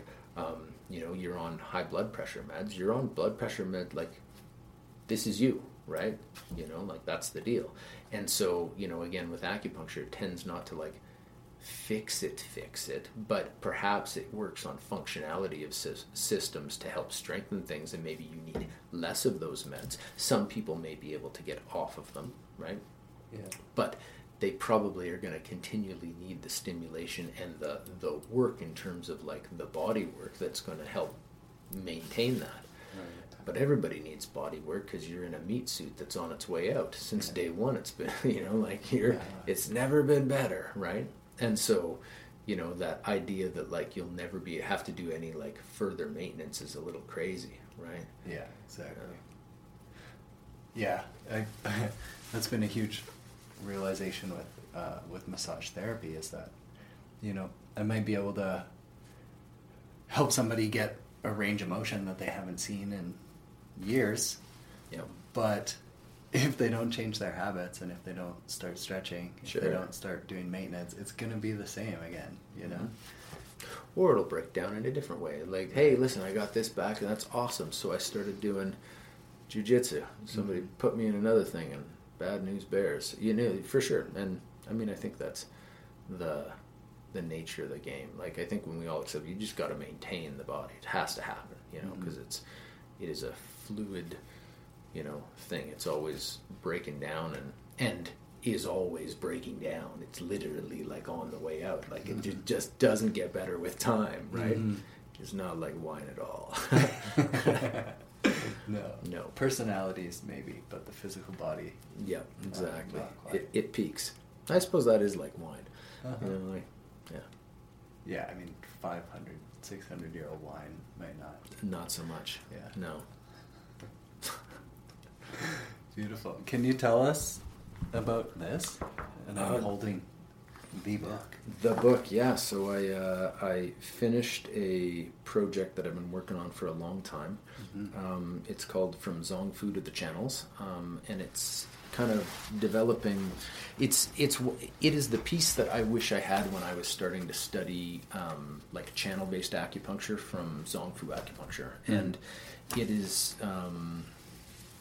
It's near and dear to my heart. So it goes through all the natures of the channels. It talks about the idea of like the meridian relationships, how you would use those relationships to create patterns in the body to be able to like treat channel disharmonies and organ disharmonies as well. I do my practice. I use a lot of distal needling. It's probably like 90% distal stuff. Which I found extremely effective. I mean, I wouldn't do it if I didn't, find it effective. And so there are a lot of really beautiful books out there in terms of like, tongue-style acupuncture and lots of different techniques. I just never found one that like concisely took all of those theories and said, this is why you would get to like a distal place and how you would start to manipulate and use it. Mm-hmm. It's not a point book in terms of like, it doesn't have all like the tongue points in it. There are really great books that do have that, and I have listed them in the text of like, hey, like props to McCain, like this, like they're great stuff. Brad Wisnat stuff's awesome. I fully recommend all those repeatedly in the book. But what this is for somebody that's like, I really want to get into that and be able to like grab like a tongue book and be like, hey, why would I use this point and how would I combine it with other points? That's what I feel like I've written. Like that was kind of the thing that if I'd been given that at the start, I feel like many hours of scratching my melon would have been, avoided. So I kind of wanted to write the thing that, I felt was missing on the market. I didn't want to like redo the same book. I mean, there's a lot of books out there, and I didn't want to like kind of put out the same thing, but I feel like this is a really beautiful introduction to channel-based acupuncture, and to be able to grab all those texts and then like take a look at them and be like, this makes sense of why I'd use this now. I spent some like real time trying to like craft that, and there's some tidbits in there in terms of just some clinical stuff that stories and all that kind of stuff. But yeah, it was nice to get out there in the world. Like I was saying before, I feel it's a little weird having a book in publication. I feel a little naked in terms of I've put some stuff out there, and that leaves you open to like criticism or compliment, right? Hopefully more compliment than criticism, but it does leave you open. And so it's a weird sort of like another step of like, oh, I'm sort of like laying out this is my philosophy of what I think, and we'll see what people smarter than me think of that. And so but I like the way that it turned out. I feel like it's not massive, it's not huge. I mean, I think it's 80 pages or something like that. But it's pretty meaty, Like there's not a lot of fluff. There's not a lot of like floaty diagrams. I haven't thickened it up to be like, oh, and look at I really gave like the meat and potatoes. It is the text that like lays it out, and this is the deal. So, and this is not a first year textbook. Oh, I think you could read it first year for sure. Yeah. Okay. Yeah, I think some stuff might go over your head at the start of first year. Yeah. But I think by the end of first year, there will be pieces in there, I think, that will really actually help your development of like looking at Chinese medicine. I feel like cool. I try to, I mean, you've taken classes with me. I really try to like give the whole picture pretty concisely on lots of stuff, and I feel like this, will be digestible by first year students. I think they'll be able to do it, not day one for sure, but like end of kind of second term, something like this. Like once they've gone through foundations, I think that there's some stuff in there that'll be like, oh, wait a second, like that makes sense why we're doing this. I've really tried to like lay it out as to the why. It's a lot of the like, why would you choose certain points? Why would you combine these? Like, how does the shape go together in terms of like when you're picking points? Like how do you know which ones you can use or not use?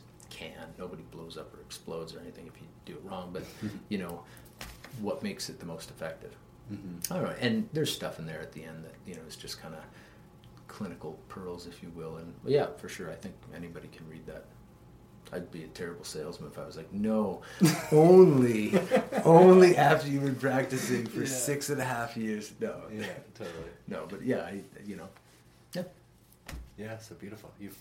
You've from personal experience, you found a hole that, you're looking to give some assistance for people to bridge some gaps. Yeah, I feel like if somebody had given that to me before, that's kind of why I wrote it. I was like, man, I feel like I have like slogged all through the swamp and up the mountains, and if now I see the path, why has nobody listed the path? And listen, not that other people haven't put like good introductions and things like that, not that other people haven't written things that are very like laying things out, for sure, but I feel like I've done it I gave the Coles notes. This is the bit. Now you can go and read some other stuff on it, but like now you know the story and what you're looking at. So if there's pieces that interest you, you can attack it. Mm-hmm. Yeah. That's beautiful. So we'll see how it goes. I don't know. We'll see you. How it turns out. I'll let you know. Yeah. Yeah, to close out, I can see that, I mean, I just know this of you from, the time we've spent together, but I know that you have just such a massive heart, and that you want to be able to assist other people and like make their struggles easier. Thanks, man. Do you think this is one of the most important, like, do you think you value this path or this characteristic like higher than most others, or what do you think is one of your like highest valued characteristics? Yeah, I mean, I think being of service to others, I think is probably definitely is one of the driving forces for me. I mean, for me, like past that, I feel like it's being of service to a higher power, right? However you want to view that. I mean, I have a view on what that is, but I feel like my life's purpose is to shed all the fear and BS in my own character and demonstrate that and really be in a place where I can like offer like forgiveness and assistance to people, as much as possible. I mean, I think that really is like the purpose in life. I think the purpose is to develop ourselves and like really display love so that, that becomes, the thing that we are all embracing and experiencing. I truly believe like that is the purpose why we're here, and why so many people are called to it, and why we have aspects of like conscience and all that sort of stuff that says, oh, you did the wrong thing, or all that kind of business, and so I feel like this medium, I think a lot of people that go into like the healing arts, if you will, have that desire. This medium has been, once again, it was kind of delivered to me on a weird platter, but I feel like it is one of the most effective transitions between like the emotional, spiritual, and the physical, and they're so deeply entwined, and you have the opportunity to work with both of those so well. I'm just incredibly grateful and lucky. I mean, not that other mediums are not doing the same thing, but I think Chinese medicine really like covers its bases. There's just so much to it, and for me, like all of those pieces in terms of like the physical and metaphysical get tied up in that. And it's interesting that like I feel it's funny, I feel like the physical form, the body, is actually not important in terms of like why we're here. It isn't a thing.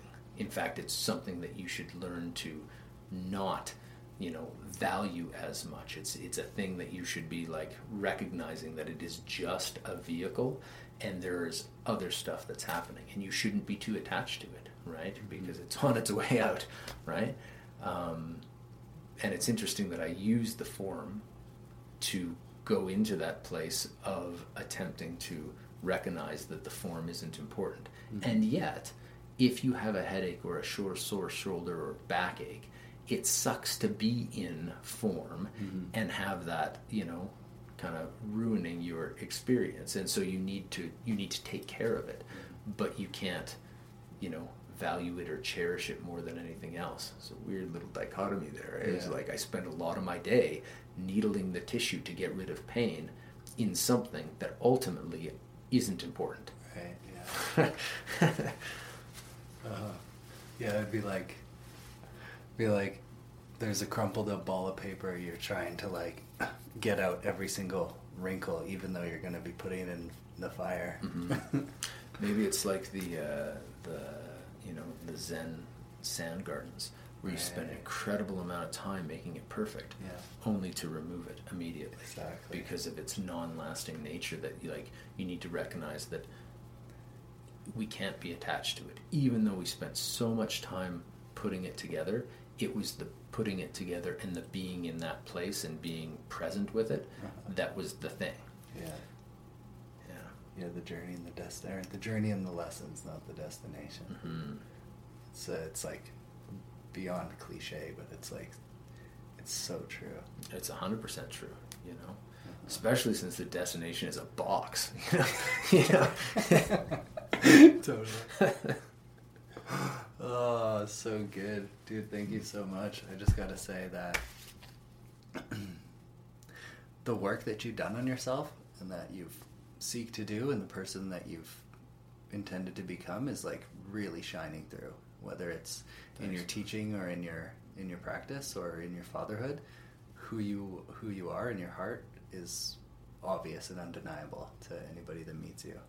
And thanks, man. You're a serious inspiration. Oh, thank you very much, man. Yeah. I appreciate that. I'm really glad to know you. I'm glad to know you as well. I really appreciate you. Sweet. Yeah, man. We got to do another one of these sometime. Yeah, for sure. Absolutely. Cool. I learned a lot, and I'm sure other people did too. Is there a space where people can reach out to you if they have questions, or where can they find the book? Or so, at the moment, I'm like throwing together a website. It's just going to be drfradsham.com. But for sure, you can reach me via email. Just drfradsham@gmail.com. Book will be available on the website, or if you email me, I will happily mail one out to you. They've got some at the school. Sweet. But for sure, you can send me an email and I'll happily mail one out. And yeah, beautiful. Yeah. Do you want to share where you're practicing right now? Yeah, so in Calgary. Yeah, so I'm at Acupuncture Collective. We're down on 17th Avenue in the Southwest, just across the street from ATV. We're on the 8th floor of the building there. Real nice space. It's cool. It's a weird building actually because it's 2 levels are commercial and the rest are residential. So it's an apartment building. They've just taken 2 floors and they're like, I guess we'll just put businesses in here. So the offices have been like redone. They've just knocked out like walls, but it's cool because you get these big like full walled patio doors with like windows, right? So you're looking out over past 17th and it's like a really nice space. It's a bit of a trip. I really like working there. It's good. Yeah, it is a really good space. Yeah. I love the deck. Yeah, the decks are really nice. We go out there and in the summer and yeah, it's awesome. So acupuncturecollective.com. You can come and play in the clinic. Yeah. Do it. He's amazing. And the other practitioners are great there too. Oh yeah. Yeah. Everybody there is really awesome. I'm, really lucky to be working with a lot of acupuncturists and that makes for such a great space. Lots of people do different things. I definitely my last couple of years, I've really focused on a lot of stroke recovery work, right. brain injury, stroke recovery, neuro stuff, which has been amazing. And there's a beauty in terms of the channel work that we were talking about here. Is the idea that if you have something like a stroke or a brain injury, you can't needle it. It's frowned upon heavily. You can't massage it. It's it's not a thing, right? Yeah. And so the use of acupuncture and the channels distally to stimulate the neural pathways is brilliant, right? And we get really good results. It's it's been super, super gratifying. Watching people's their quality of life change, right? You know, somebody's had something like a stroke and lose use of a hand, or driving, or speech, or, you know, just being able to do things like, hey, like now I can grip a pan, so I'm able to, like, you know, cook dinner for everybody, and I'm able to like participate in a different way. It's allowed me to, like, you know, just regain certain aspects of like autonomy in my life. That's like super satisfying. I mean, there's some brilliant, like, you get to play like the, you know, kind of like needle Sudoku of like which points are gonna like really like get that hand going, and how do I play. Like clinically it's super fun.